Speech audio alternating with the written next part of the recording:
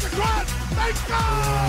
They score! Welcome to God's Playbook with your host, Father Rico Passero. Lock at the 20, 10, 5, touchdown! Touchdown! Let's play ball. Friends, welcome back to God's Playbook as we continue our series on the Ten Commandments. Today we're going to talk about the 8th commandment. You shall not bear false witness against your neighbor.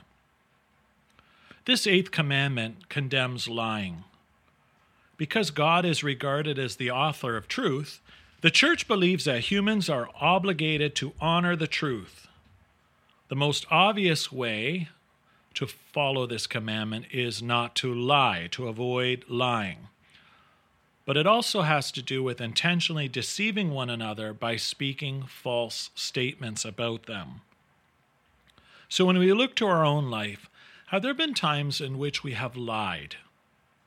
Have there been times in which I've fallen into the traps of gossiping about somebody or speaking behind someone's back?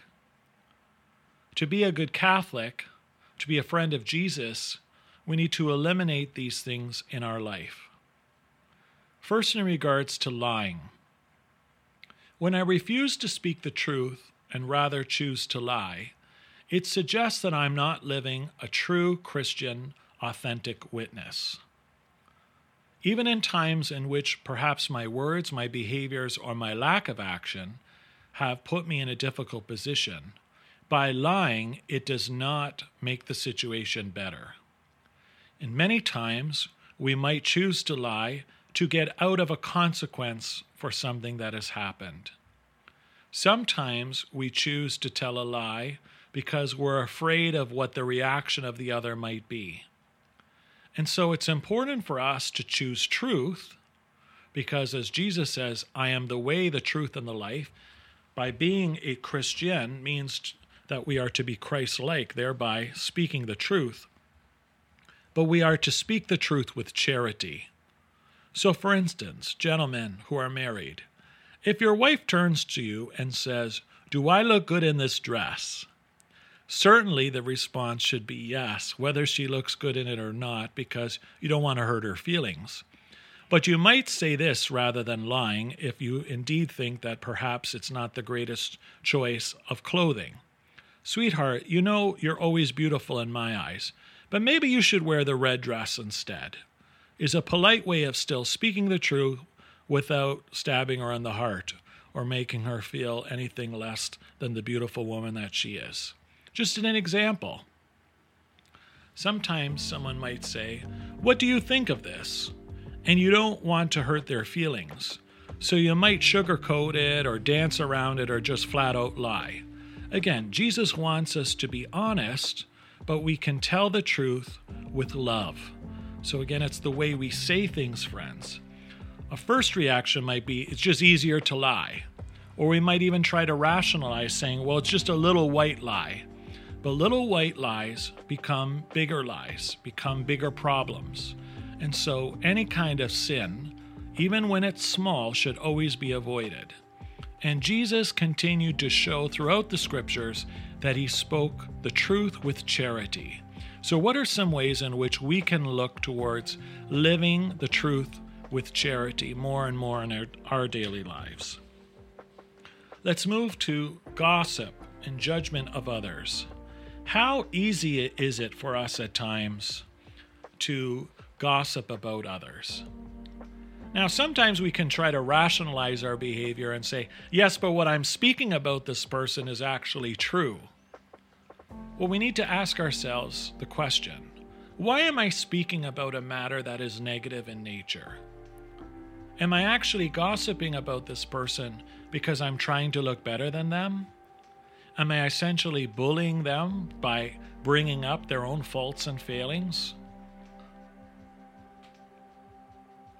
What are some ways in which we can learn to build up rather than to tear down? Avoiding periods of gossip is an opportunity for us to live the gospel message. So when we speak about others, if we follow the golden rule, treating others the way we wish to be treated, I doubt that anyone listening to this podcast, myself included, would suggest that they love when others speak ill of them, especially when it's periods of weaknesses or personal struggles.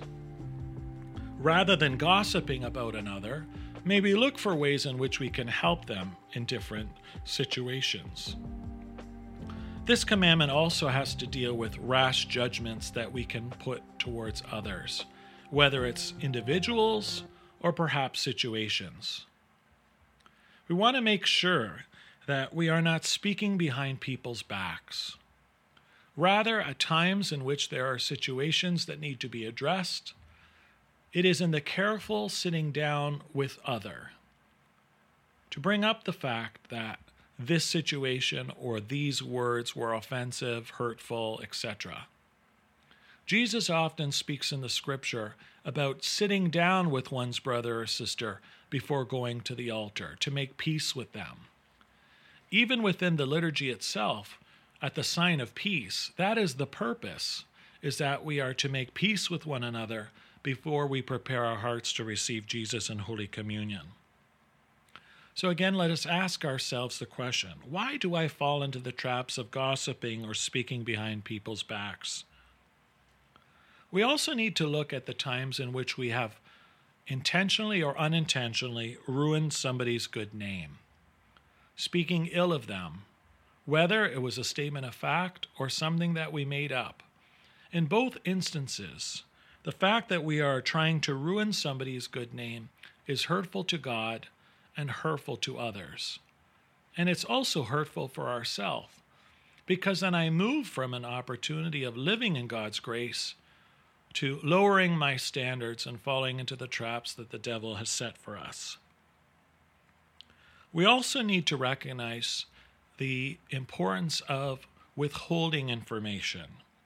Have there been times in which we have revealed information that should have been kept confidential? Have I broken the trust of my brother or sister? Sometimes disclosing information about others is a breach of confidence, and whether they end up finding out about it or not still doesn't make it right. Again, if we recognize the need for us to do unto others as we would have done to us, then I doubt any of us would like this idea of breaching our own confidence. When we share important information with a friend or someone we trust, the expectation is that they're going to hold that information and perhaps give us advice that we need to help us to overcome whatever is transpiring. And so we want to be authentic. We want to be able to be trustworthy. We want to be able to be reliable. We also need to look at our dealings with others as being sincere. Or am I a bit two-faced? I say something to someone, but I actually don't mean it. I'm putting on an act.